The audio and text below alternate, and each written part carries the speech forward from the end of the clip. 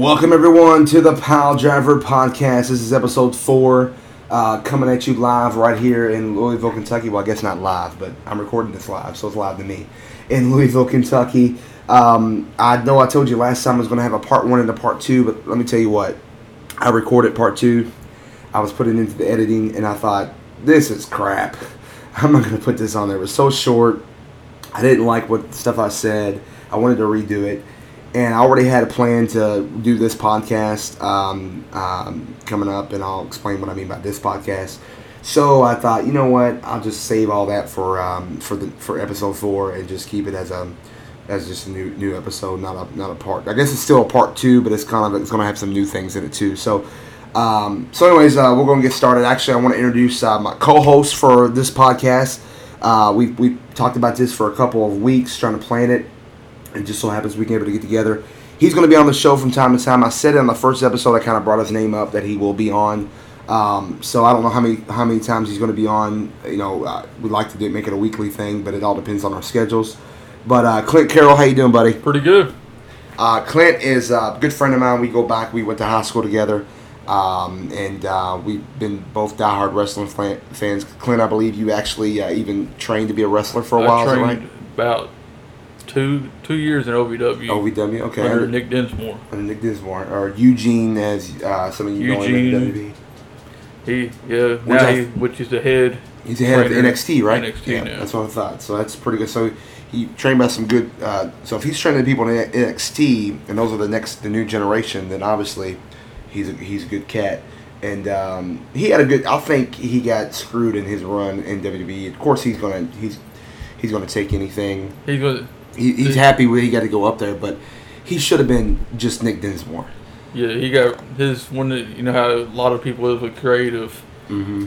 They didn't think he had any personality, so they just stuck you with something, and it worked, but it worked. Not him. Wasn't he Bischoff's nephew or something like that? Eric Bischoff's nephew? Yeah. Something like it. It started off that way, but it caught on and it worked for him, and it made him so much money. Yeah, and it did, and it was. I mean, it's kind of weird. You know, we're going to talk about the WWE product, and I guess this is kind of just segue to it. But the WWE product goes back and forth. They'll have gimmicks, and they'll go reality, then they'll go gimmicks, reality, and then sometimes they'll try to mix gimmicks with reality, and sometimes that works, but 90% of the time it doesn't work. Yeah. And I understand the gimmicks part of it. I mean, you got to have some sort of a gimmick. I get it, but I don't know. I mean, it worked, and I think it was funny with under the Eugene character. I think it was one of those things, kind of like Santino Marello. It was a good thing, but everyone that knows Santino knows he's really an American. You know what I'm saying? He's actually from Canada. Yeah, and he doesn't have that accent, and and so to make him do that all the time, and then make Eugene to walk around like he's mentally handicapped or Nick Dinsmore or whatever. And knowing him for years that's not what he was, it's kind of funny. But it made him a lot. You're right, it made him a lot of money, so he's happy. And plus, look at what he's done now. If it wasn't for him being the dedicated that he was, he might not have the job he has now. So he got tons of breaks that way, and his talent, you can tell he can wrestle and do everything else. The character put him over even more than all the guys he has trained and put into the WWE. Through the OVW system back then, because he was part trainer with Rip Rogers. Rogers, right. So they put tons of guys in over the last 10 to 15. If you look at any roster from WWE's now to some of the guys in TNA, they were all trained by guys in OVW. Yeah. And now, when you trained at OVW, did you have any matches? Yeah, I had probably a total of, between battle royals and actual matches, probably about 6 to 10. Okay. Did you wrestle with anybody that we would know? I had tag matches with Elijah Burke. Okay. Damian Sandow. Okay. And there was a couple. You had a couple of WWE guys that would come in on the weekends and actually train with us. Yeah. We had like Billy Gunn, Shelton Benjamin, people like that. Yeah. And they would show different stuff through the class and how to do things. And now, did you just quit, or did they tell you there's no point in going any further? Like, were they pretty hardcore about it? No, they were they wasn't too hardcore. They knew some guys that they didn't have it. They didn't have it. They would try to find the other things for them to do. Mm-hmm. Like we had a friend of mine that was in there. He wasn't going to be an actual wrestler. They knew he wasn't going to, so they put him as a referee. He ended up getting a WWE contract out of it. So is he still in the WWE now? No, he got let go probably, I would say 2 or 3 years ago. Okay. Now, and the reason why I asked that because I'm looking at you now. I know you for years, but some of the people hearing this may not know who you are. But I know your physique, and I know what physique they look for. And I was never to the point what they were. Right, but you could have been there. I mean, I probably could have actually. Yeah, if I would have dedicated myself more to it, which I've always had an issue with. Yeah. Because I get bored easy. I'm right. Lazy. I just like to lay back. Yeah, I'm that way too. I have the genetic ability in the way my body is shaped, and I have relatives that are just beast looking. Yeah. But I have the ability to be beastly. Now I'm not tall, so I would be your typical. I'm probably a little taller than Rey Mysterio, but I would be your size I would be your small guys, as in a Shawn Michaels. But even Shawn Michaels, I think, is taller than me. But a Shawn Michaels, a Jericho type figure. I would be, if I was to actually focus and got in decent shape, I would probably been. See, I'm about 6 foot, so it's in between Jericho and say Austin, which was only like 6'2" or 6'3". 6'2", 6'3", but he was. That's right, the average. But then that's where they like most guys at anywhere from 6 foot and up. Which now, if you look at their product, it's completely flip flop. It is. They don't look. Well, they still like the big guy. They still love the giants like they did back in the day, but now they're allowing anywhere from the 5'11" guys to like the low 6 foot guys. Yeah. And they're actually running with them and letting them, because Daniel Bryan, he's only like 5'11" or 6 foot. Yeah, but Daniel Bryan though. So people the fans pushed him. They wouldn't make him on top. No, they would normally they wouldn't make him on top, but they have. If you're that height, you have a certain skill set. Yeah. You have to be great on the mic, or you have to have a tremendous in-ring ability that can get you over anyway. Right. But that's what they look for. But now they're not really looking to focus on one thing. They just allow anybody to go out with it. Now, when you trained, you said you did it for 2 years. So what made you stop? What was it? A little bit. I didn't know if I had it, and then money wise, I wouldn't. Financially, I probably wouldn't. I probably should have started saving more towards the middle of it, as I did, but because I think I only paid when I first started. I had to pay $500 for the beginners class. And then how long did that last? It lasts you for a whole year. Oh, it's $500 for a year? That's how it was back then. I know it's more now. Yeah, it's more now, but that because I have a friend that he's in OVW now that works. Yeah. And it's like, I think it's doubled now. Yeah, it makes sense. But $1,000 for a year is pretty good. So you have to go once a week or twice a week or something. At that time, it was once a week. Once a week. Every Saturday morning for like 2 or 3 hours. Okay. And then you had to go. You went to their show with them. They had that night. And you set the ring up, and sometimes they would do battle royals. They would allow you to work, or you just sit back and watch. And just learn from everybody else. Now my buddy Matt Capitelli is doing the beginners. Yeah, he's the beginners trainer now. So it was Nick, and then he got that job down at NXT, and then Matt took over after that. Yeah. And it's perfect for Matt because I know. He still loves it. Matt still wants to be in the business, and he can't. Physically, he can't due to his brain tumor, and got a piece of his brain removed, and he can't take headshots. But he can tell you how to take bumps and stuff. And I learned quite a bit from him and John Morrison. Yeah, I'm gonna have Matt on the show one day soon too. I've sent him a message. He said sure, let me know, but it's one of those things where it's going to be a schedule issue. I'm trying to get him on, but I'm gonna get him on the show one day. But it's just more of but that's pretty cool that he's doing that too. But so you did for 2 years. You had a few matches. You said Sandow. Now Sandow actually lived in Louisville for even a long time, didn't he? I believe he still does. Does he still? I've seen, and I saw him a few weeks ago at a mall, so St. Matthew's Mall. Cause I know he does a lot for Kosher. Yeah, he does a lot of stuff for Kosher. And I don't know if he still does, but I know he's in town quite often. Yeah, well, I thought last I heard, he lived over not too far from where we are. Well, I won't say the area of town, but it's more. Oh, I'll say the South End. He lived in the South End, where he was living at, which is odd because most of the wrestlers will stay out in the Hurstbourne Lane area and stuff.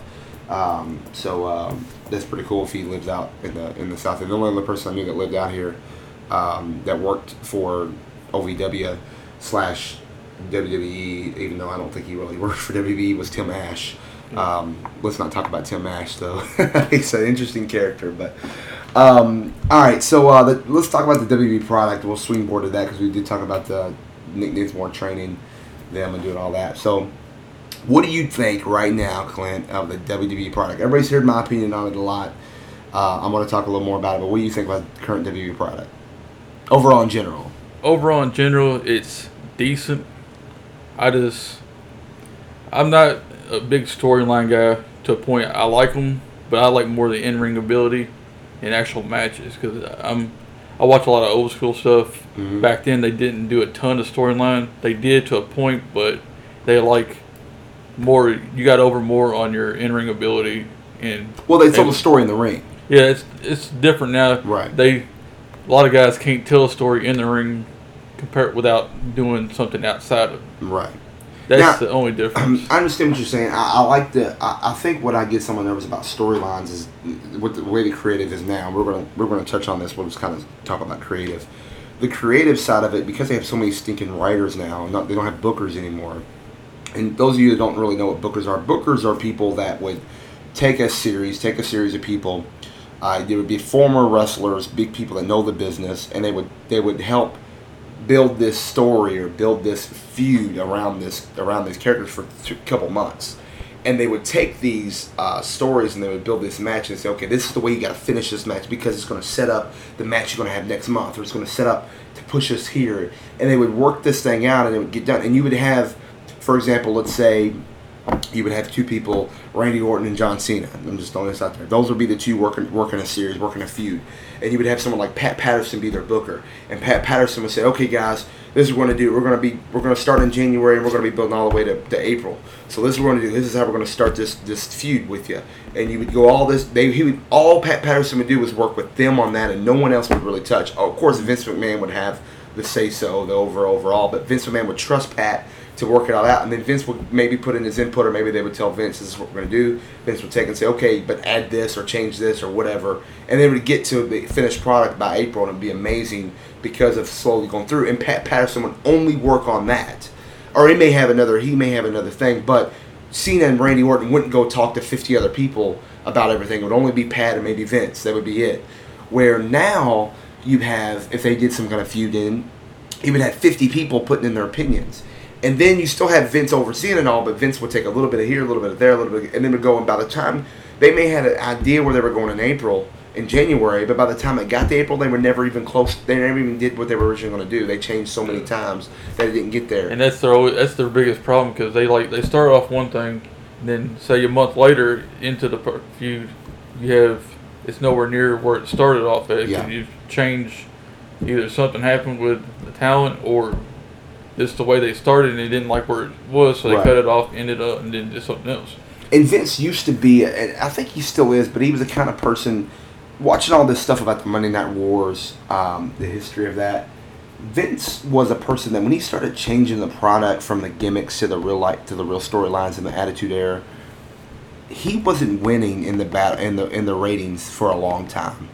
I think it ended up being. It was like a year and a half. I mean, he was getting close, but it was like 2 years before he took over again. They apparently took over. I don't know if it's fit like one. Like I saw in there actually last night when I watched one of them was, I think it was around April of '98. Yeah, was the first time they won. Again. Right. I don't think they officially took over till later that year. It was December of '98 when they officially took over, and they never lost the ratings again. But they were going back and forth. But the Attitude Era started around late '96. Late '96, close to pretty much '97. Yeah. With the whole we'll get into that later. But it was a feud that kind of started and it's kind of getting more real. They were getting away from gimmicks and things like that. And they went into this more realization because that's what the WCW was doing with the whole NWO and all that. So they went into this way. And Vince though took that direction and slowly started turning that Attitude Era back, and he held on to that for a long time. He said, no, this is going to work. And he knew it was going to change overnight. Or now it seems like when creative has an idea, if 1 week it bombs, they switch it. Yeah, they're done with it. They're done with it. And that you can't, I remember reading, well, actually I didn't read it. I think it was in Chris Jericho said on this podcast or something, or an interview, he was talking about the original plans for him and CM Punk's feud when he came back. And I think it's going to be in his new book coming out. But he was talking about the original plans. And the original plans for that feud was, instead of Jericho getting on CM Punk his family being an alcoholic and he's a straight edge and all this stuff and using that part of it, it was going to be it was going to be about his tattoos. And Jericho was actually going to personally strap him down in the ring and have him tattooed on his body. And CM Punk was for it because anybody that deals with tattoo have a tattoo. Anybody that deals with tattoos knows that it's a special thing, and when you put a tattoo on your body, it has to be special and everything. CM Punk liked the idea of, yeah, you put this tattoo on, it's going to drive me crazy, it's going to build our feud. Well, Vince liked it at first, and then all of a sudden he said, no, let's not do it. And he completely changed it up, and they came up with this whole storyline with the alcoholic thing and all that, and it worked. It built a feud, but thinking about what the original storyline was going to be and how him and Punk was on board and how they planned it all out, I was like, that was amazing. Why didn't they go with that? You would figure with the kind of clout that Jericho has, he would have more say-so, and they would go more with his idea than they would occur. Well, they both pushed for it, and Vince just didn't. He thought it was too. He said, no, we need to keep it more PG. But if you think about it, PG. There's nothing wrong with tattoos. No, that's not really. And that's another thing about the product. It needs to get away from PG. Yeah. At least make the first hour. If you're going to have 3-hour programming, which is terrible anyways to have, you need a 2-hour show. But if you're going to do a 3-hour programming, make the first hour PG. Make the second hour, third hour TV 14. You got to get rid. The PG is killing the business. You went away from PG back in the 90s, and it worked all this time. Yeah, because it lasted from, I would say, probably 92, late 92, early to all the way probably to... It was 2009, I think, is when they got rid of PG. 2009 is when they got rid of. But they've had different eras of PG gimmicks where. Yeah, you can have PG gimmicks inside TV 14. Yeah. They did it all. Eugene, we talked about that. Yeah. That's another one. You did all these. You can have these gimmicks inside of it, but it just. And I'm all about cleaner stuff in PG. When I mean by PG 14, I mean by showing more blood, showing more realism. When you go PG, like, you can't, you hit somebody over the head with something, or they actually get cut on the arm. All of a sudden, it's a big thing. They got to try to cover it up. It's like, it's blood. It's a match. You're going to have blood. It's just, I'm all about or against the whole chair shots to the head. I'm okay with that. I understand with the whole concussion thing. Mm-hmm. You got to protect your head, but that's not what I mean by going TV 14. And I don't mean by being raunchy either. That's not what I mean by that either. I just mean allow. There's a lot of innuendo still done, a lot of cussing still done on the show.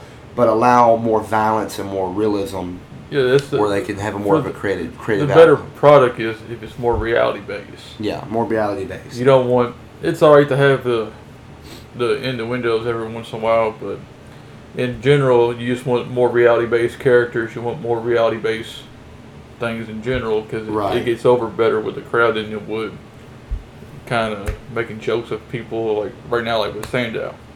That's stuff stupid. Right. You pretty much ruined him talent-wise because nobody's ever going to take him serious.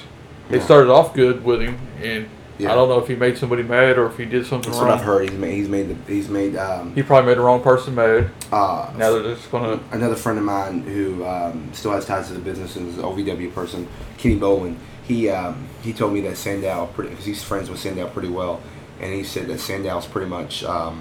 he's made somebody mad, and he can't even blink without him having to look around his shoulder. And I don't know what he didn't go into detail what it is on it, and probably because he might know maybe he thinks I might reveal it in the podcast. If he told me not to tell anybody, I won't. But he obviously he did something that was bad, and I think Dolph Ziggler did the same thing. Mm-hmm. But now they're finally starting to slowly push him back up, which he should be in the main event status for people. But yeah, I think because he has the best he's one of their best in-ring guys they have. Yeah. What do you think about the whole Brock Lesnar Cena feud right now? To a point, I like it. I like how they're building Brock because as many as people don't like him, he is really good in the ring. I think he's really good in the ring just for his size and ability, the things he can do. There ain't no. Oh, he's athletic for sure. Yeah. There's no guys in the business that we know of that can do at his size that can do the stuff he can do. Right. But am I a fan of him? No.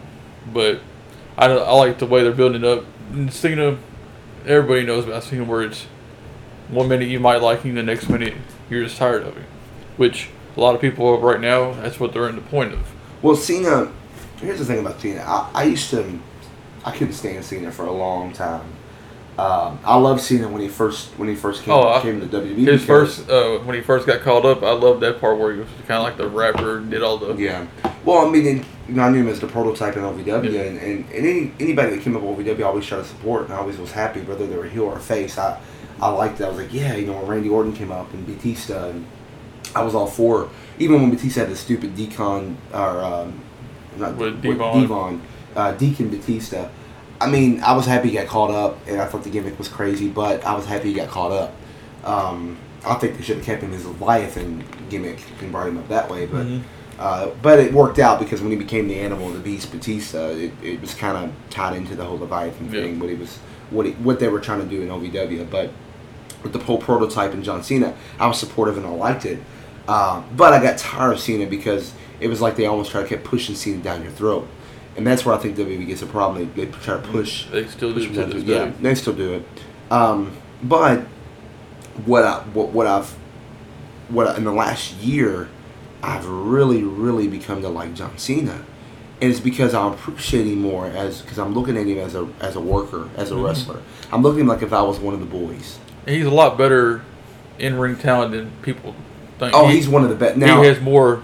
I know he has the 5 moves of death or whatever they call it. The 5. He can actually put on a decent wrestling match if he has to. But I know and he's really good on the mic. Yeah, he really is. He has a good promo. He can be goofy like The Rock and be funny, but he can be serious and passionate like The Rock could be. And I think that's kind of where I used to, because me being a Rock fan growing up, I used to think, oh, he's just, whatever. He's just another repeat of The Rock. And but.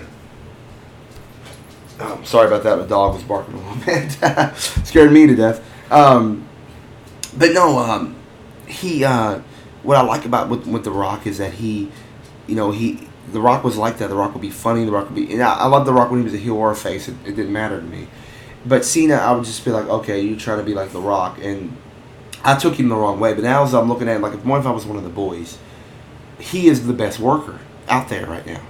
Well, I mean, maybe not the best. I mean, there's a lot of good workers. He's one of the. But he's top. I mean, he can make. He had a match with the Great Khali and he had a great match. And we know the Great Khali is not a great worker. No. So if you can have a match with the Great Khali, but one of my favorite matches that John Cena had was that Monday Night Raw match against Sandow. Mm-hmm. It was amazing, and that showed you. And some people say, "Well, he carried him." No, I think Sandow is such a good worker that he can work with anybody. Out. Yeah, and I thought that was going to help Sandow take off, and then of course they buried him with the stupid gimmicks he's doing. But Cena's great. And I love what they're doing with the whole Brock. Now, there is a thing out there that Cena, something's going to happen with his character right now. That he's going to change a little bit of his character. I hope. Well, they need to make him more edgier. Not so much turn him heel. Yeah, I don't think you can't turn him heel. You can. The only way it's going to work to turn him heel is you got to do what you did with Cena or with CM Punk. You're going to have to put him with Heyman. And right now it won't work out to go with Heyman. He's in the same situation back when Hogan was with joined the NWO. Cena's had a 12-year run now of nothing but straight face, pretty much. Well, he had a heel moment when he was at Economics. And small, but other than that, they got over his face. Yeah. And he's been like that for the whole thing. He's not. He's changed to a point, but not much. And like they got to now, everyone's getting to the point that it's stale. Nobody likes it. No, he's a kid. The kids still love him. He's their Hogan of this generation. He is, and everybody's wanting him to turn heel. And like Hulk Hogan back in the day before he joined the NWO, he fought about it because he didn't want to do it because he has the same thing with Cena, all the kids and all these things he does for like Make-A-Wish. But see, with Hogan though, it was the best decision ever made. Yeah, it wouldn't have worked with anyone else. But it added probably another 5 to 6 years onto his career. It was the smartest move that could. Yeah, it added a lot more. Well, yeah, and then it what made him richer. When he added, because the only person that at first the original guy was Sting. Well, Sting, but it had to be a WWE guy. It had to be Hogan, so it worked. But see, with Cena right now, if Cena went heel, I don't think it would work. I'll say this: he's good at what he is right now. Mm-hmm. Whether you boo him or you love him, you're getting a reaction no matter what. Whether people are saying "Let's go Cena," Cena sucks. He's getting a reaction. Yeah. So he's still top. When he's not getting a reaction, that's the problem. That's when you need to change something up. That's the problem with WWE now. You don't know who's heel or face. Right. Like like for example, the Wyatts.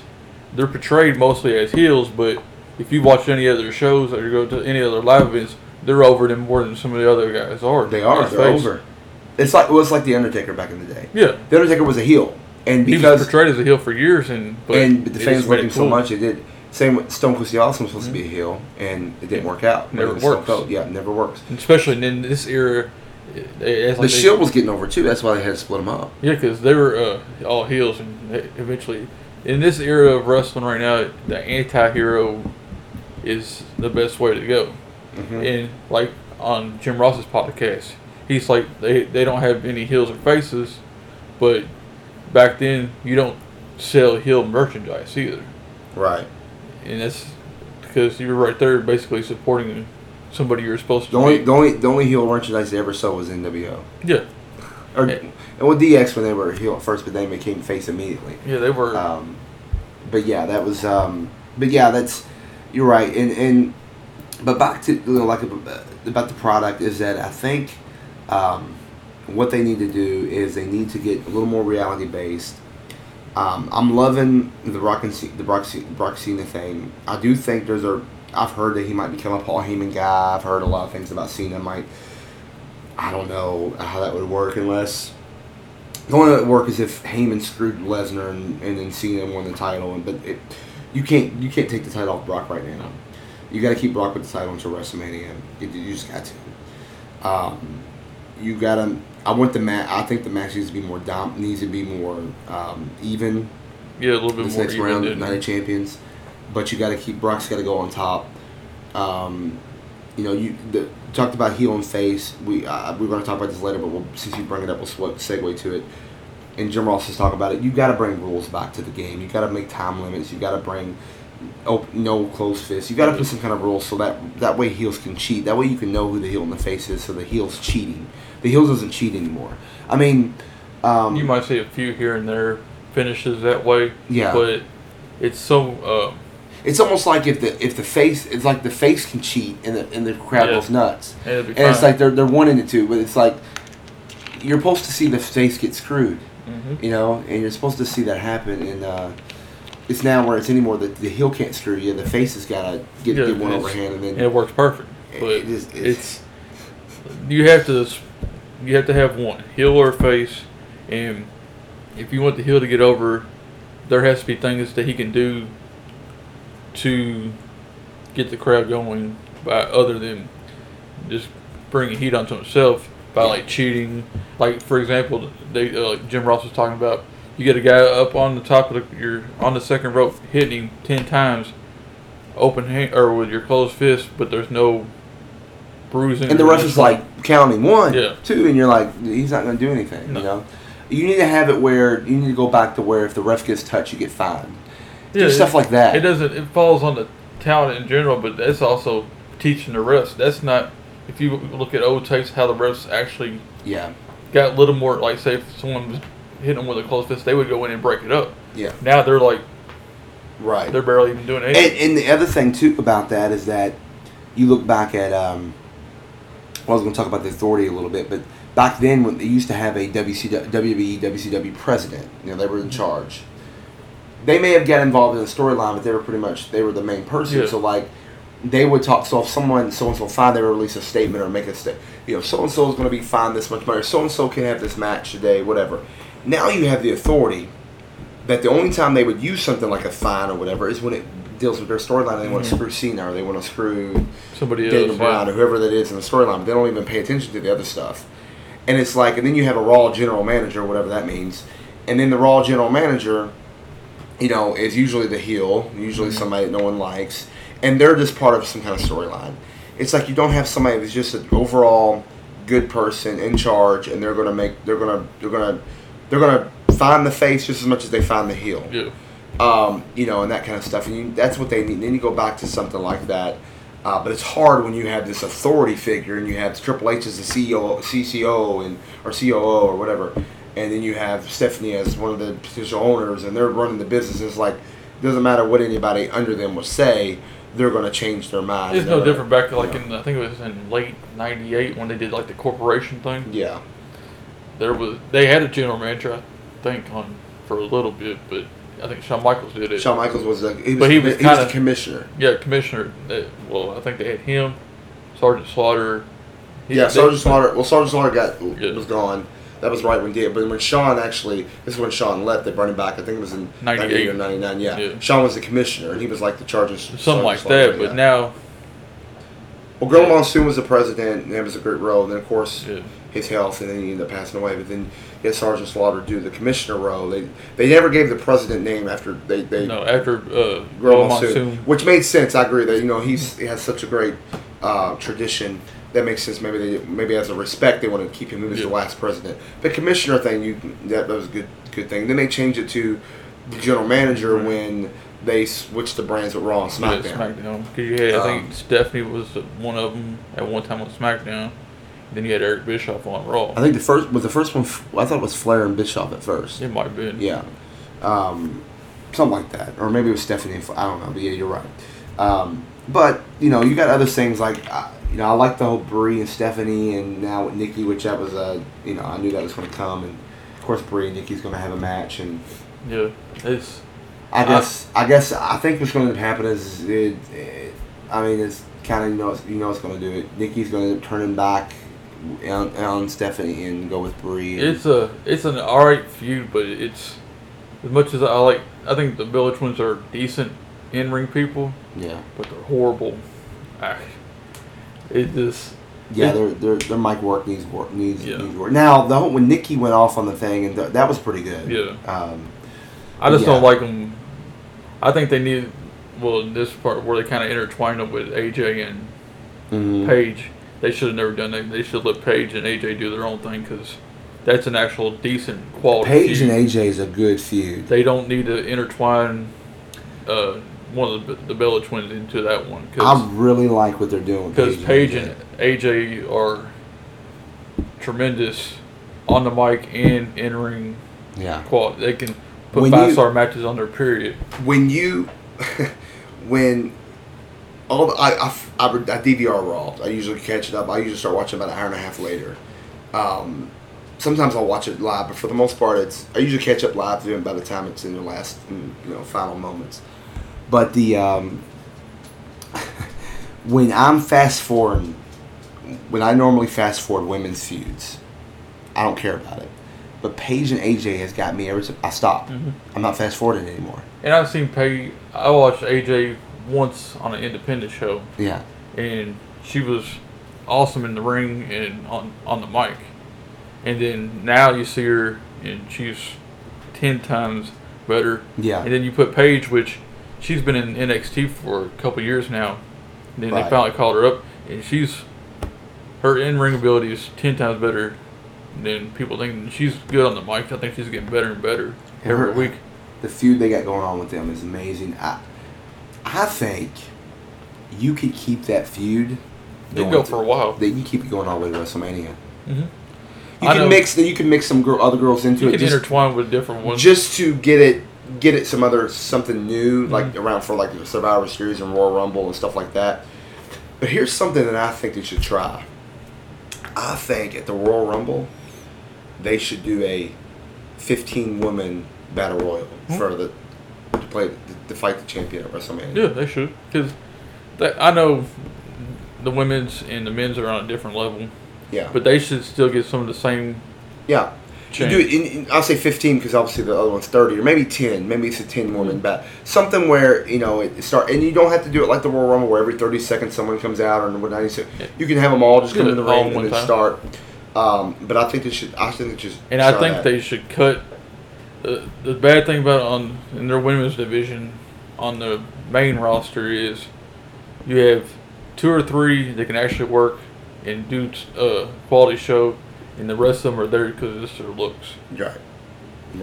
And if you would flip flop the roster, bring up some of the women from NXT, and put them on there and mix, you would have a tremendous window, especially if you had like Ric Flair's daughter.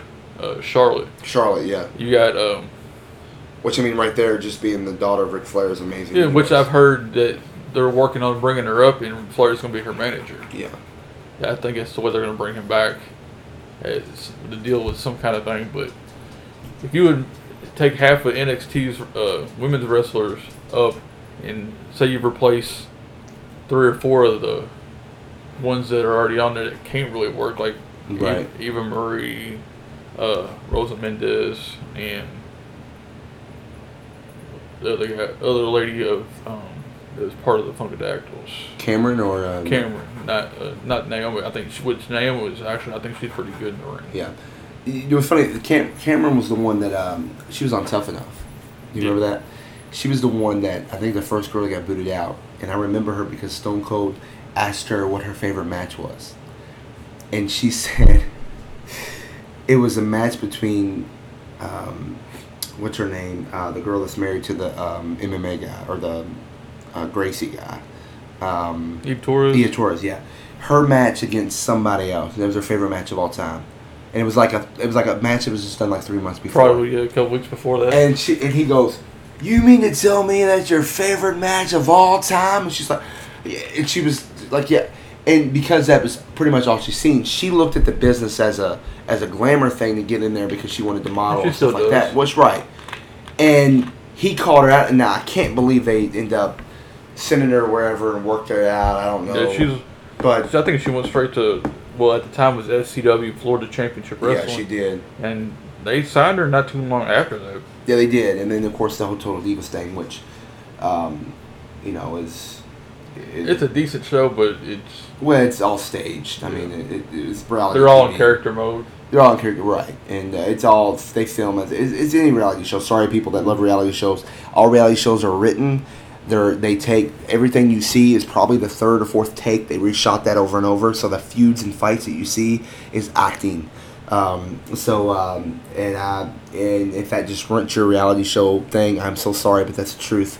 And if you don't want to believe it, then just don't believe it. But that's the truth. They reshoot all that over and over. And then the whole they pick a storyline when Nikki didn't tell John didn't know she was married before, and they got.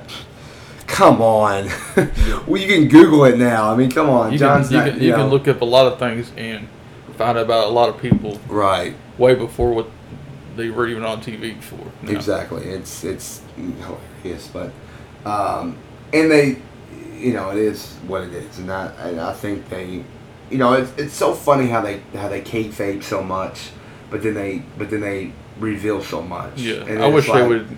That's one I learned when I was in, not to tell everything. You can to a point you can look, but you keep a lot of things close to your vest. Yeah. You don't. Well, there is one person.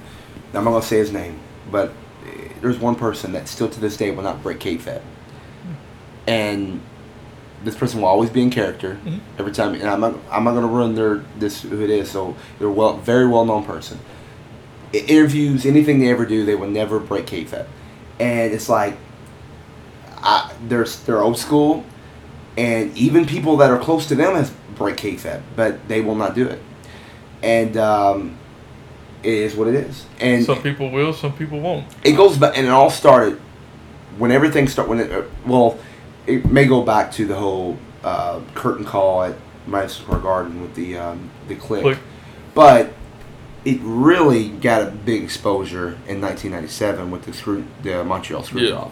Once that happened, And when a few months after and the reveal, and then you had the behind the scenes story and all that. They also put the rest. Actually, which I watched that a few weeks ago on demand. Yeah, I've seen it. I had the actual VHS. I had the VHS, but I heard the DVD. There's a newer version of it that's been redone.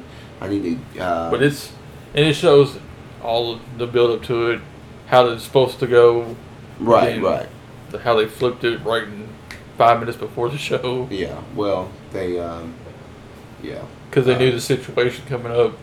Yeah. Even though they probably could have done it different ways instead of the way they did it. Could have done different ways, but it really changed the business, though. Yeah, in a way, it kind of started off. At that time, they were doing these. I think McMahon were doing vignettes where he would come out and talk about how they were going to change, where they were not going to insult people's intelligence. Yeah. And they did them for like, I think 3 or 4 weeks in a row. He had a good 2 or 3 minute monologue right there in between. Well, it got to the point where he was like, Vince is what did it. It was because WCW was still keeping it that way, and but Vince is what pretty much did it. He said, "Let's break it," and because it was already done, it was already broken with the screw job. So he's like, "Let's do it. Let's just break it." So you would still have some things were still right. Some things were not exposed, but they got to the point where they didn't care anymore. No. And in a way they had to, because if they didn't, right now we could be in a situation where it's WCW, not WWE. True. And then you had the and then of course when Owen Hart died, and you had that happen where they said on there, this is not a storyline, it's not a wrestling thing, this is real life. I think I think they said the same thing the month before the screw job was when Brian Pillman died, and they were at the pay-per-view, and he was supposed to have a match. Yeah, he was with Goldust. I remember the match. Yeah, because it was either a feud with Goldust going October. On. Yeah, it was Bad Blood. He was supposed to have I think it was the final match with Goldust. It was I think it was the end of the 30-day thing with him and Marlena. Marlena, you're right, because they started it in Louisville. They had their match. That's when he won. Yeah, but and they kind of said something too. This is not a storyline. It's not an angle. He really passed away. Blah blah blah. And but it goes all the way back to that. But yeah, it's it's one thing that about the business is so exposed now. It's still there's still people that still believe. There's still marks out there that still believe it, and that's cool. Kids do too. Kids think that so and so is John Cena fans. The kids still think John Cena is who he is or whatever, and he's not. But talk about a couple of the products here, and we're gonna go to segue to some other things. What do you think about the whole Roman Reigns? You think he's ready for the title? I believe he will be. Not yet. Right. They, like most people say, hopefully by WrestleMania 31 he will be. I just hope between now and then his creative stays where it is. That's the ultimate. This is all about his creative. What they do with him. Overall, I think he's awesome because his in-ring ability's gotten better every week to week. I think he's a little bit better on the mic than people think, because even though he doesn't have a ton of mic time, which I'm sure he still needs work on it. Right. But if they do the creative right and all that and build it all the way up to 31, he will be perfect to take over after that. Because right now he's probably their second or third over guy in the company. Yeah. Behind Daniel Bryan, Cena, and all them. So. Yeah. One of the things that I'm liking, I do like what they're doing. I do agree with you on the creative side of it. They got to keep this thing going on. I don't think that if they, I think that if it would be cool to have, if everything goes as planned and goes good and this character works up, it'd be smart to have him win the Royal Rumble. But there's one angle you can do for WrestleMania 31 that I think would be bigger and better than Roman Reigns. And this is my opinion on this. I would love it. Now, could it happen? It could. Could it not happen? Is it more likely not to happen? Yes. But I think what you do is you try to get a deal back with CM Punk. Keep it hush hush. That would be the only way. You keep it hush hush, because think about it. Brock Lesnar beat the crap out of CM Punk. The last time it was Last time he was there, and that feud wasn't over because it was really just starting to get halfway decent. Right. It was supposed to. He finished it off with Heyman, but they were going to have another rematch. But they never. But they couldn't work it out because of the whole schedule thing. But they would have had another rematch. That would be the only way that you can push. But CM Punk has never got his WrestleMania moment or WrestleMania. Well, it's WrestleMania main event. Yeah, main event. That's all he wants. So what you do is you bring CM Punk back, and you have Punk win the Royal Rumble, make him a surprise entry. I don't know. I would make him a surprise entry. Make him a surprise entry. Make him win the Royal Rumble. And then Brock Lesnar has a match at the Royal Rumble. Make CM Punk come out of the match. Maybe that's where. Maybe he could be having the match with Seth Rollins. Cash in the Money in the Bank. For that's the bad thing with that now, since they have Lesnar. Well, I think they're going to switch that. I don't know, because I think Seth Rollins could eventually down the road. I think the Authority is going to go face. Yeah. My opinion is that Brock and Heyman is going to rule the world. That the Authority is going to get mad that they're in control, and they can't be in control of him. So that finally they're going to say we need to, and so then they're going to want to try to take him down. But you got to make Brock the ultimate heel to do that. Which right now they don't have a ton of heels. No, ultimate heel is Triple H and Stephanie. Yeah, which you don't want that. No, you don't. That's why they're building Brock the way he is, because 9 times out of 10 most people don't like him anyways. You just add Heyman, which is the best heel manager. Yeah. And you don't even have to have Brock talk. No, Brock don't need to talk. And you can get him over as a heel. Right. Because you already have enough Stephanie and Triple H on a show every night. You have them 3 to 4 times or more on a show. You don't, almost to a point you get too much of. Now here's what I want to see. Here's what I want to see. Here's a feud that I want to see start around Survivor Series and go all the way to WrestleMania. I want to see Dolph Ziggler and Dean Ambrose have an Intercontinental title, long-running feud, switching back and forth for the title. Yeah. It reminds me the way they are right now in their career. Well, Dolph should have been there a long time ago, which he has been the world champion. He's been there and back, but the way they are right now in their career and the way they can build them up is that it reminds me of Rock and Triple H.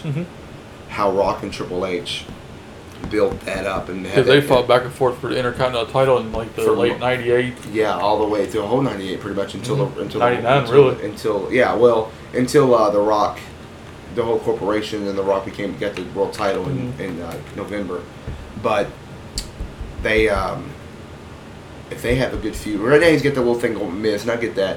But but after Ambrose is done with this whole stuff with the Authority and all that, with Seth Rollins and Kane, and I think you got to push him into that. But one of them would have to be heel, and both of them are face right now. Yeah. So you would have to, and I think you have to make Ambrose the face or the heel. Because I think he would be a better heel than he is. He's good as a face. I love what he's doing right now. But he would be better off as a heel. Yeah. But the way they got him now, since they'll finish up the feud here pretty soon with him and Rollins. Now I think Rollins' next opponent is probably end up being Roman Reigns. Yeah. And then they'll go on from there. But like the match they had at SummerSlam, I think it was him and Rollins was good. Yeah. They have good quality matches all the time. Yeah. But I think Ambrose will be better as a heel. Just it fits his character more better as a heel than it would be really as a face. Yeah. But now let's talk about the WWE Network. You have the network. You got it the first day it came out. Yeah. Everybody knows that I didn't get it for a few months afterwards. But when I got it, I'm glad I did. I waited a little bit. Obviously, one of the reasons why I didn't really have a way to watch it, I didn't want to just watch it on the computer. I wanted to have it on my TV, and I had to work out some ways to get it that way. But I got it worked out. I love it.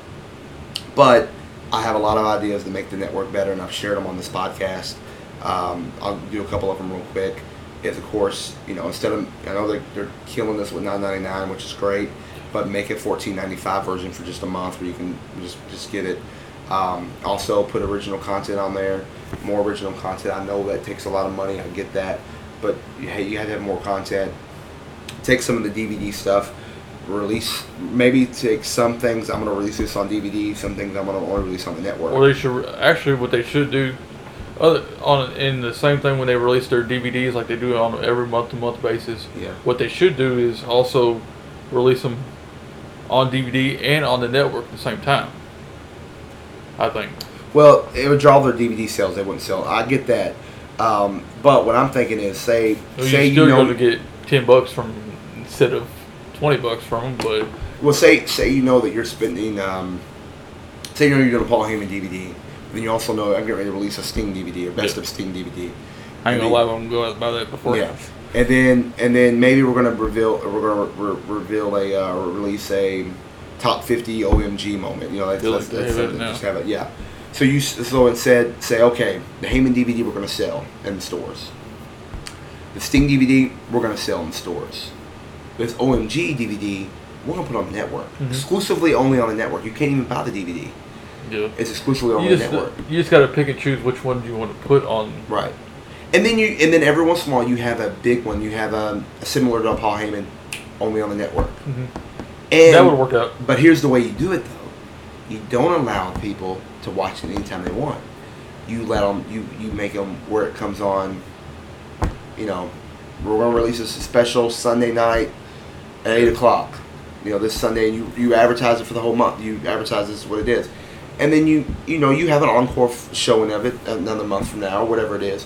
But the only way they're going to see this from the network, and that way people will buy it, people will get it, they want to watch that, because little things like that. And then of course I've talked about you need there's so much content out there on TV, but you have to make stuff exclusively only on the network. And I'm not just talking about NXT or Superstars or Main Event or like they do those on a weekly basis. But you got to make something that the crowd or fans are going to be like, wow, I don't get this unless I'm on the network. Maybe make some live tours, live shows, house shows, which I thought they might eventually do. Is put at least once or twice a month, put a house show on there. Put a house show on there. Put the ending of Raw. Put the Raw ends at 10:05. Put the last 20 minutes on there, but have something. All of a sudden allow some kind of feud to happen or something going on, and they'll say, "Oh, we gotta go. We're out of time. See the next on the WWE Network," and people's gonna run and turn on the network, and then. But the way to make that work, and I think I brought this up before, is you can't show the replay on SmackDown what you've just seen, because people would just wait to see what they missed on SmackDown. Mm-hmm.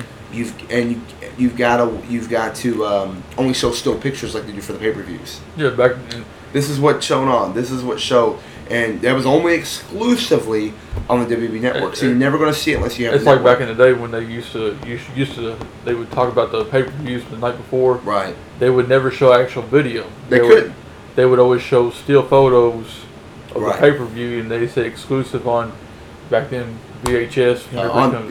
Do your paper provider or whatever, or WB Video when it was released. So those are ways to make the network good, and I think which I still love the network to me because I still love the network. Network's still worth $9.99 for what they have. You don't get me wrong. Of all the stuff they do have on there, there is so much content on there now that you can watch it for days and not even touch a quarter of it, because you got all the pay-per-views, which to me, which I loved all the older pay-per-views. I loved, like, when I grew up, I watched a lot of WCW. Mm-hmm. And I always wanted all their pay-per-views. Now I have every single one, which I always was a WWF guy too, or WWE. Right. But I'm all around. I like all of them. I did. Well, see, the thing about that though is that the hardcore wrestling fans like me and you, you're more hardcore than me because you watch a lot of in the ground stuff that I don't watch. But the hardcore wrestling fan is going to get the network and they're going to love it because they want to watch all the wrestling. Yeah. But for someone that really doesn't care about all those little pay-per-views and all that stuff, you got to do something to get them interested. And it's probably a 50-50 thing. You have 50% of the audience is only really up to what they've seen recently. Then you have 50% of the audience that would watch it for everything. Yeah, and the pay-per-views itself pays for it. Just the new pay-per-views, not the. You just have a week. The monthly pay-per-views is well worth it because they're getting to a point now. It's outrageous to even order it was ordering the pay-per-view almost $50. Right. Yeah, it's getting crazy. Let's talk about the you famous. I don't watch the product at all. I think maybe once every 2 months I might catch 20 minutes of the show. TNA. You watch TNA. Yeah. Talk a little bit about the TNA product. What do you think was going on? The TNA product itself, in ring, is good. Which their biggest problem always will be they'll never match WWE in storylines. Right. They have, and then one thing I've enjoyed about them, they do push a lot of the younger guys more. Like recently, they had 2 guys that got released from NXT down in Florida, which got hired on by TNA. You have Ethan Carter the third, and this, which came in. He's actually a heck of a worker. He can use the mic, and I think WWE missed out on him because they could have used him in different ways. Then now they just brought in the guy, which he's teamed up with Magnus Bram. He's really good on the mic in ring. They just have way more better quality in ring stuff than they do compared to some of the guys in WWE. Not all of them. WWE will always have a better pool of talented people. Yeah. But they don't always put the right people on TV. Yeah. Which now, with TNA, it's the same thing. They do pretty good at building the guys. They have a lot of guys that's been there since the beginning. Then they bring tons of guys in that they give them pushes for the newer guys. Which it takes, to me, TNA pushes a lot of the new guys quicker than they say WWE does. It takes forever for them to push a new guy. Right.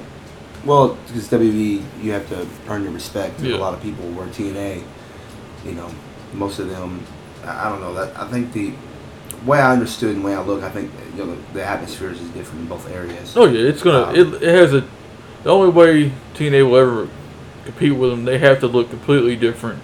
Yeah. Than WWE, which in the last, I would say 3 weeks to a month, they have. Can you imagine if Paul Heyman went there? He almost went there. Yeah.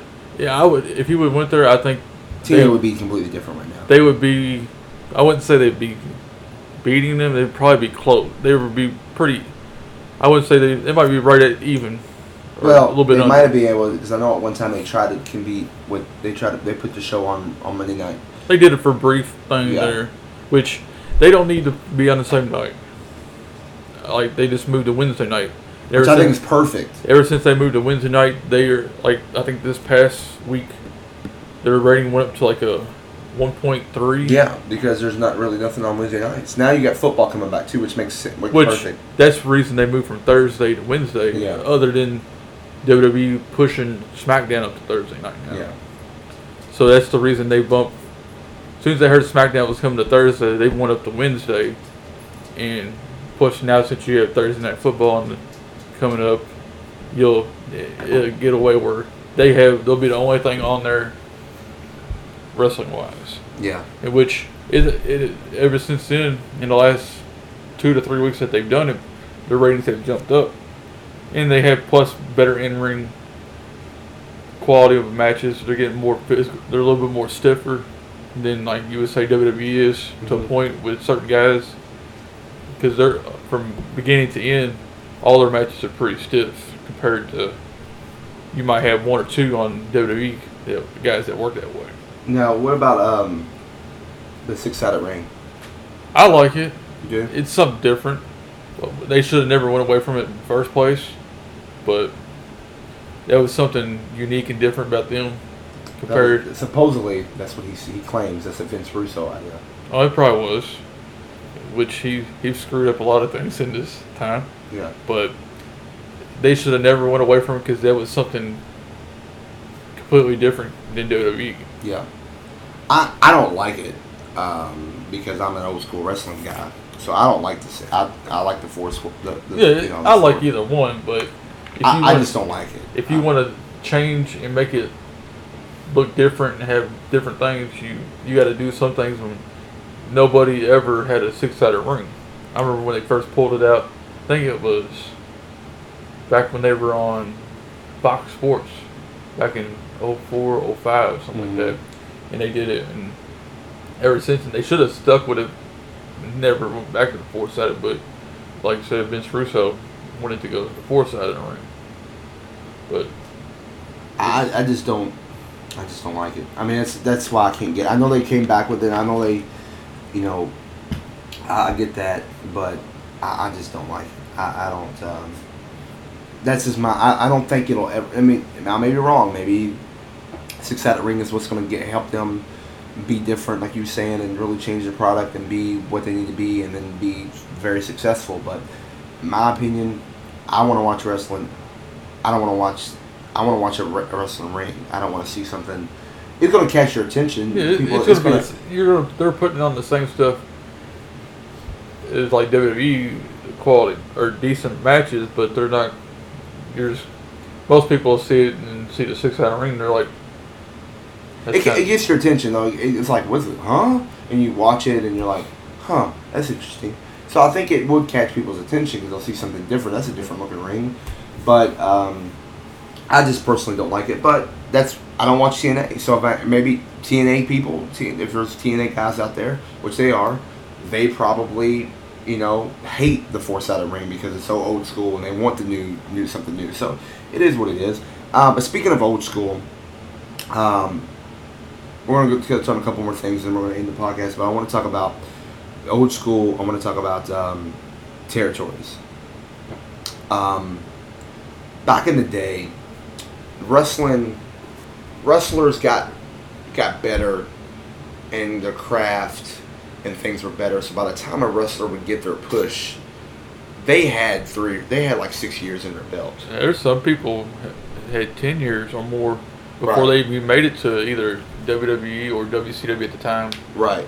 And then they were more polished and were better off to succeed instead of getting pushed right off the bat or spending 4 or 5 months in a school or into a developmental territory, which the developmental territory is good, but it's got to be used correctly.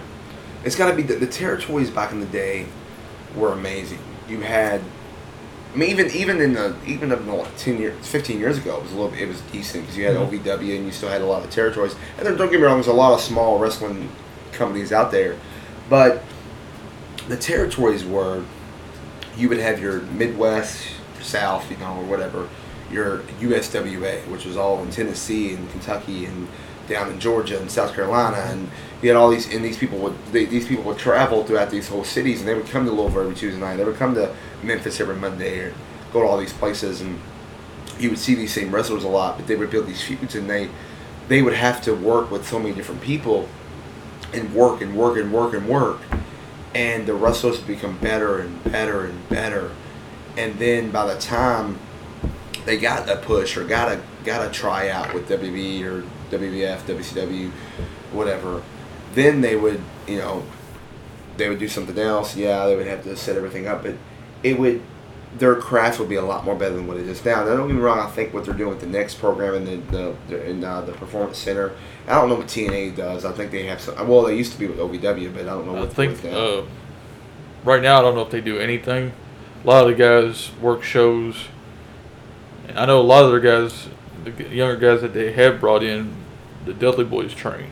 Yeah. I don't know if they have a thing they do every month or if the Dudley Boys just send them out and work independent shows. Yeah. And then have them eventually come back and debut on TV or do something. Which having wrestlers work on the independent scene works too.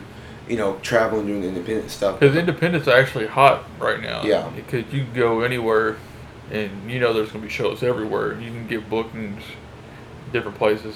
There's tons of them everywhere across the United States right now. And you always have the option, if you're good enough, to go to Japan and work at Mexico and do all that. That's the way it is now for like territories.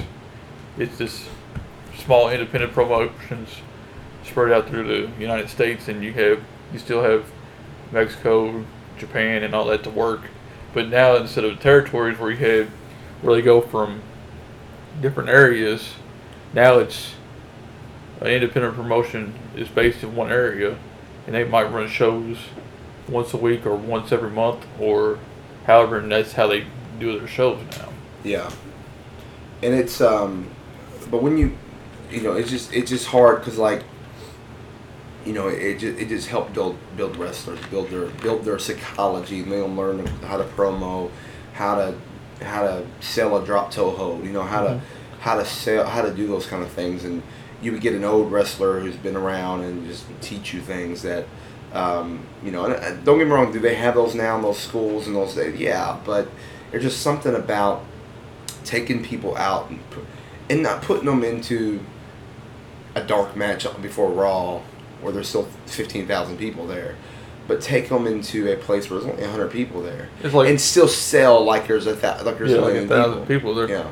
Last time, I heard somebody say one time, OVW was a lad back in the, I want to say late 90s, early 2000s when they were still with WWE, was kind of a sort of they compared it to like a territory. Yeah, because OVW go to Ohio, all the parts of Kentucky, and whenever I was there, they had shows.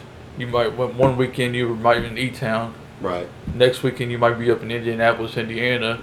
The next weekend you might be in Lexington, or outside of Lexington, because they've done a ton of shows there. And then Cincinnati or and then they would do close to Cincinnati. They had up in. They did quite a few at the time. When I was there, they did tons of shows in Indiana, which at the time Rip Rogers was the one that booked a lot of their live events, and he was from Indiana. Right. So he would, because it was easier for him to drive from one place to the other without driving so far. Right. But they did tons of shows in Kentucky and Indiana, parts of Ohio, and that's the way you had to be. I wish they still had it to a point that way other places, but a lot of places are just one place and that's it. Which OVW now, they still do that. They go to E-Town, they go to Austin, Indiana, they go to... OVW is a terrible product. It's a terrible product. They have... it's terrible. They have a couple talent guys, but that's it. I mean, it's basically what they're doing now. What they're doing now is as soon as you get out of school, out of the class, you're almost put on TV. I wish they would bring back more guys. Like this past week, they brought Cliff Compton back. They just don't bring any guys in. They have a couple guys that are pretty good, decent. Other than that, the rest of them are just out of the class. Yeah. And they just go from there. Which, it'll help them out in the long run, because if they have any talent, they will know how to work TV. They will know how to do live events and stuff like that. If you have any talent and you're just coming out of there, there's a pretty good chance one of the two companies will probably end up picking you up eventually if you have some kind of talent. You're right. But that's just the problem with the territory thing now. You just don't have anything. No. You're either put straight on TV, or if you're just going around to one promotion to the other just to work. Yeah. Talk about title belts. Of course, we just revealed the new title belt, the new logo and stuff. They finally got rid of the two belts, which is the greatest decision they should have made. They made it back in 2004, something like that, or whenever Chris Jericho was the first undisputed champion, and then 99, I think it was. No, it was that December. Long. No, it wasn't 99. It might have been December of 01 or something. No, it was in 2000. I thought it was 2003 or 4. Because they had the two titles for a while on the two different, and they unified them. Yeah. I think it was 2004. It might have been that. Yeah. I remember it was at a December pay-per-view. He won both. I think he beat Stone Cold and The Rock the same night. Right, yeah. And then of course, Triple H ended up winning and gets a new belt, and then eventually Brock Lesnar, The Rock. Somebody took it from him, and then I can't remember what it was, but yeah. So I do think there's still too many title belts. I think you need to just unify the U.S. and the Intercontinental, but keep it as the Intercontinental title. Yeah, as much as I love the United States titles and different people that held on to it, it's a WWE thing. It's for you. Well, that's why the WWE is not gonna. That's why they weren't gonna just turn it into the world heavyweight title. It was gonna be the WWE champion. They weren't gonna do that. But I I like the Intercontinental. You have the World Champion, you have the Intercontinental, you have the Tag Team titles, you have the Divas title. That's it. That's all you need. Mm-hmm. Don't need any other title. Could you have they tried the cruiserweight thing, but it doesn't. Could you have another? They just did. They don't do that. No. Could you have something? Correct. Could you have a TV title or some other kind of a title? You could, but Your Intercontinental Champion really could be your TV, because typically your Intercontinental Champion's your best worker, should be their best in-ring guy. The guy whoever the Intercontinental Champion back in the day was bred to be almost become the next WWE champion. Right. That's how they should have it. That should mean just as much as almost the WWE title, because you would want whoever the champion is, you want them to be probably the next possible world champion.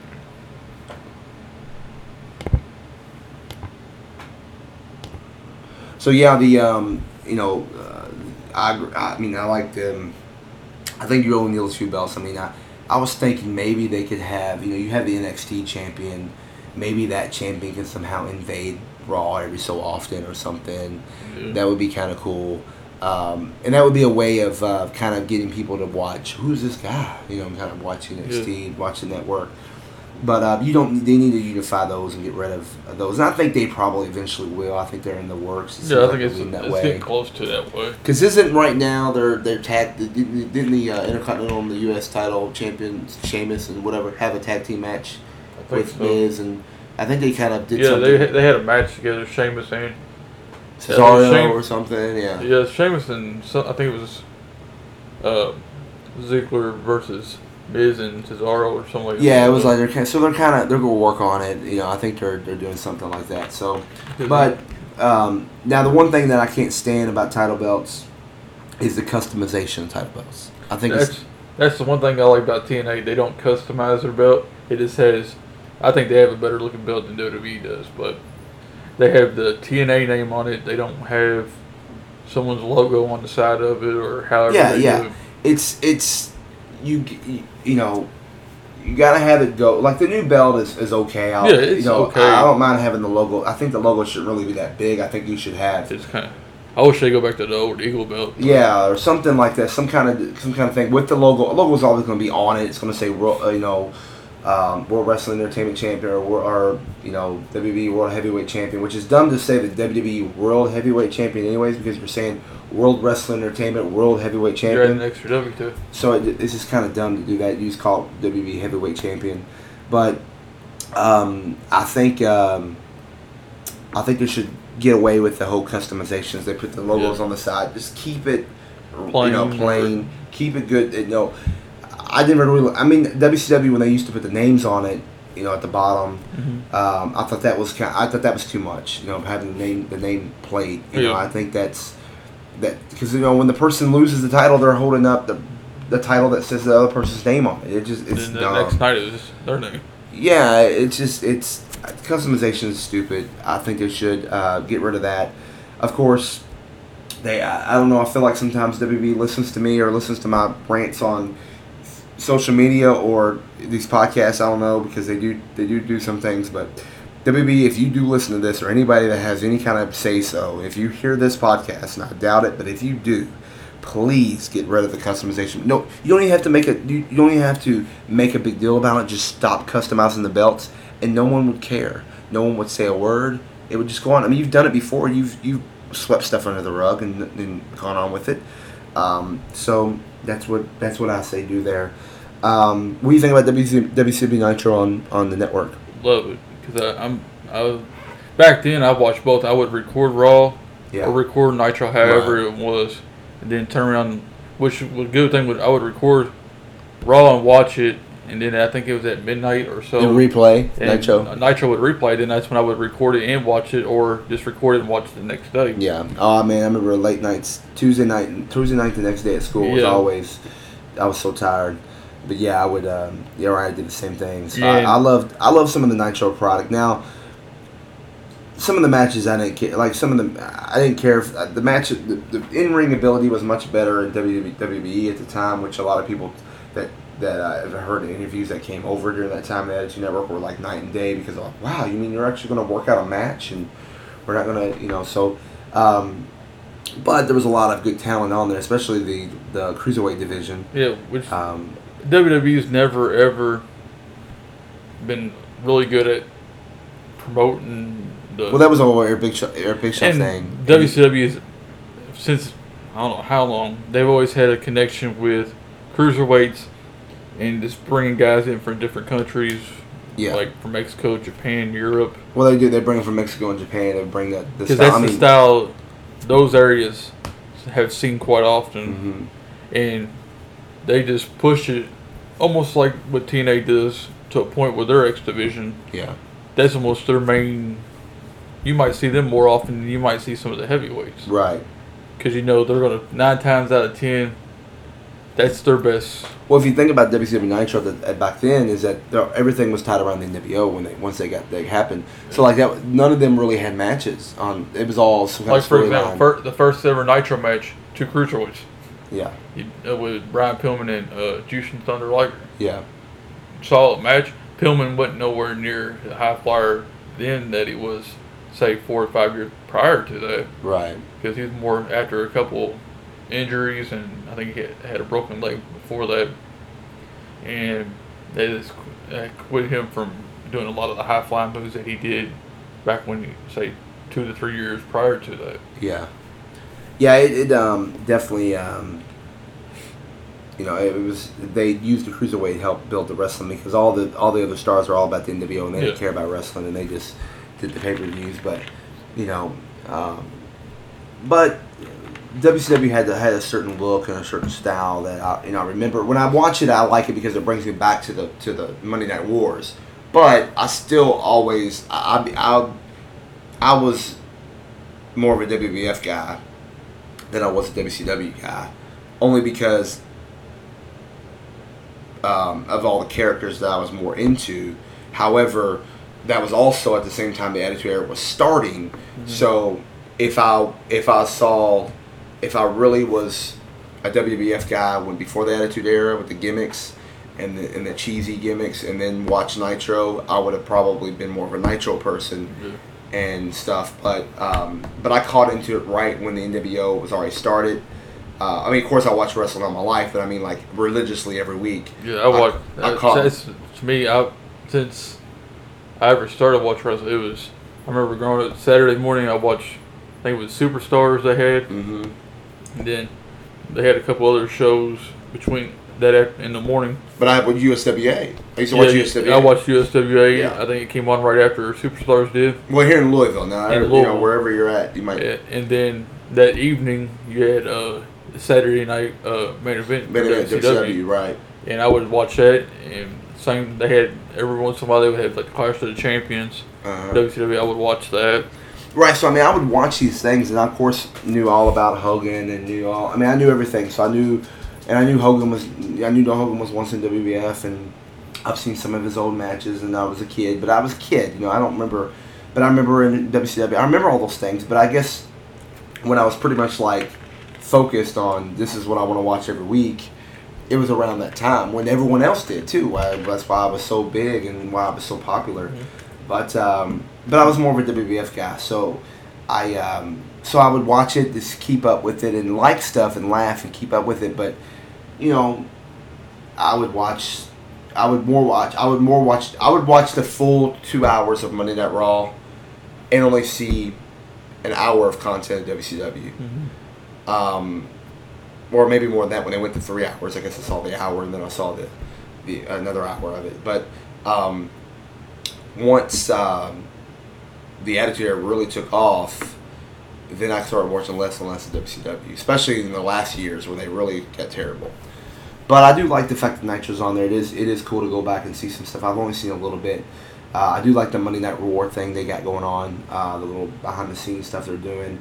I think I told you earlier off air, I do think I thought that this was going to done. I think it'd be cool to like pick a couple dates and like actually show, actually interview people and show what each show was doing at each time and kind of talk about this direction, if they were watching the Nitro, what they were doing, if they changed something up, and kind of go more behind the scenes there. Mm-hmm. I think it'd be cool to do, and I think that's in the works. So, or something like that. I'm sure they're going to do that because this Monday Night War story can't just have 6 episodes in the end. I mean, they got to keep it for. They got to have a while. There's a lot to talk about. You can go as far as, all the go from 95 to 2001. So you can do so much on that. Yeah, cause what I think they're doing is they're dragging it out right now. It's to a point where I think it's only really in the 97 part of 98 now. Yeah. And there's several more episodes you can do. Yeah. They've added, which I've noticed, different interview people that seem more newer compared to what they did when they put the DVD out a couple years ago. Right.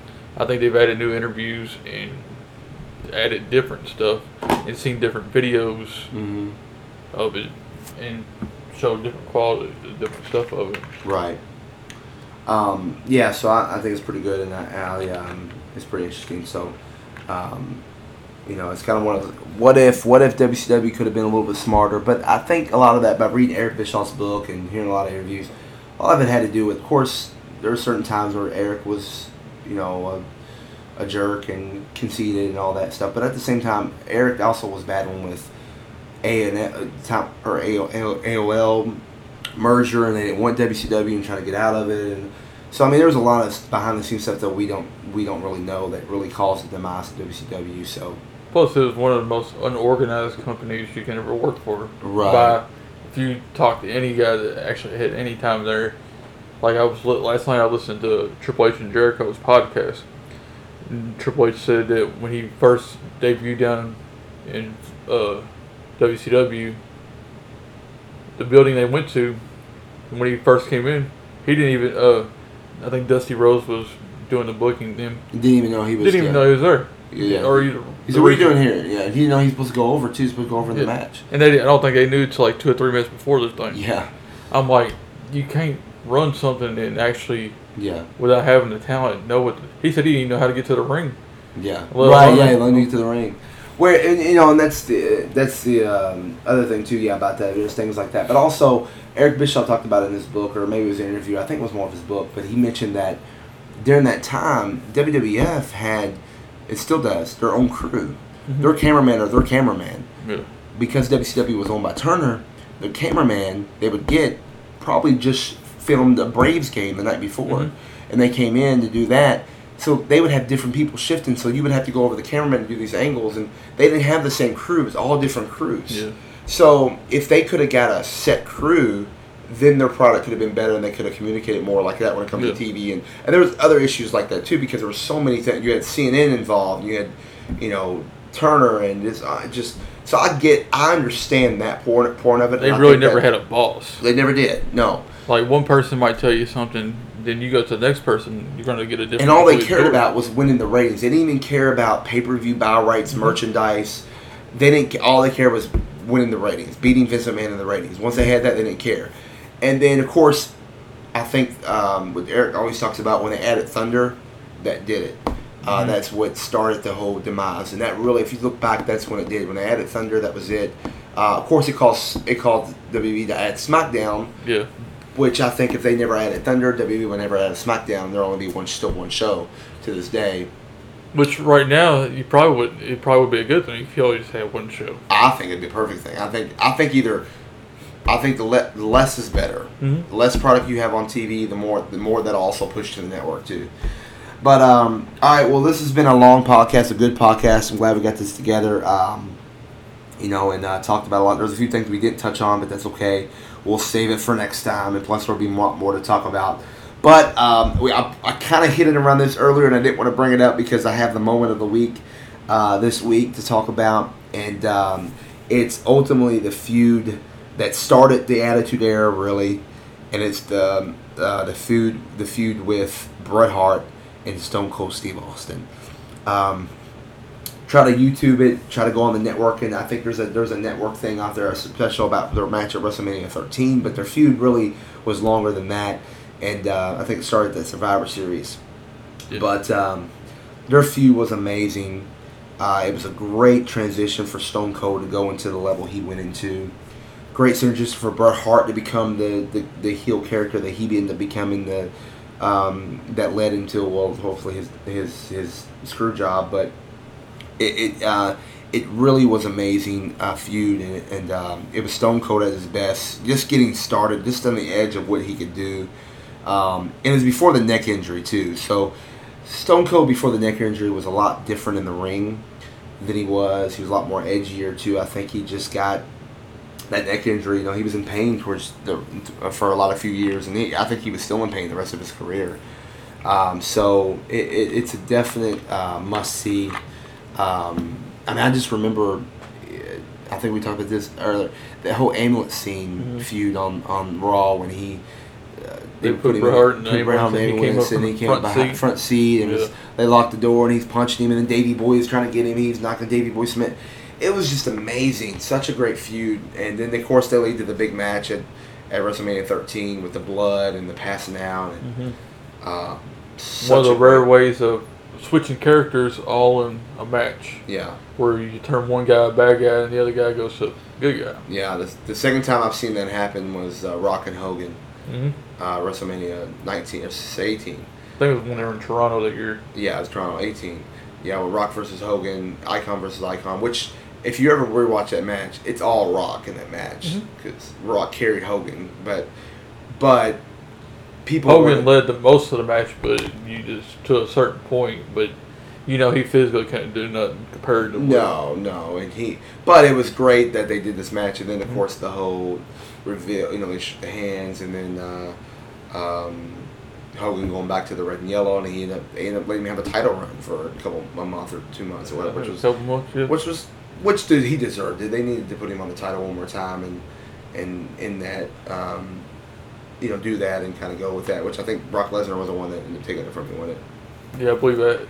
Yeah. A couple months later, I think he won it back or something like that. That's what it was. That was there we go. We talked about earlier. That was the whole undisputed title. Jericho. That was where Triple H won the title from him. Lost it the next month to Hogan, and then Brock took it from him, and then Brock ran to SmackDown, and they brought they split the titles back up. They put the world title out. Yeah, because that's when Bischoff came on, and Bischoff brought the world title back. So, yeah, because it was the WCW champion, and when he brought it back, it became the world champion. Yeah, they had the WWE champion, then they had the world champion. Yeah. They just called it the world title. They didn't call it the WWE. WCW title. And then it was WF champion of the world title. Or WWE. Well, I think they said WF until, I think like a year later, they lost the rights. But that's the moment of the week. Let's check that out. Great feud. But Clint, man, has been awesome. A good podcast, man. No problem, I'm glad we got this worked out, and I'm sure this is not the first time, or not going to be the last time that this is going to happen. We'll try to schedule again. Hope you guys enjoyed, and enjoyed this podcast. And like I said, I'm working on guests. I got Matt Capitelli. I got some others that I'm talking about, trying to get on.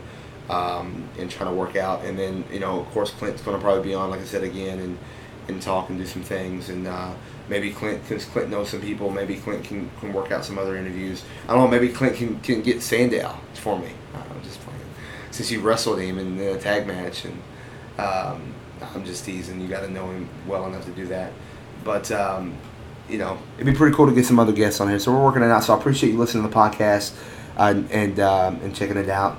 Once again, thanks to livesportscaster.com for allowing me to post the podcast on there.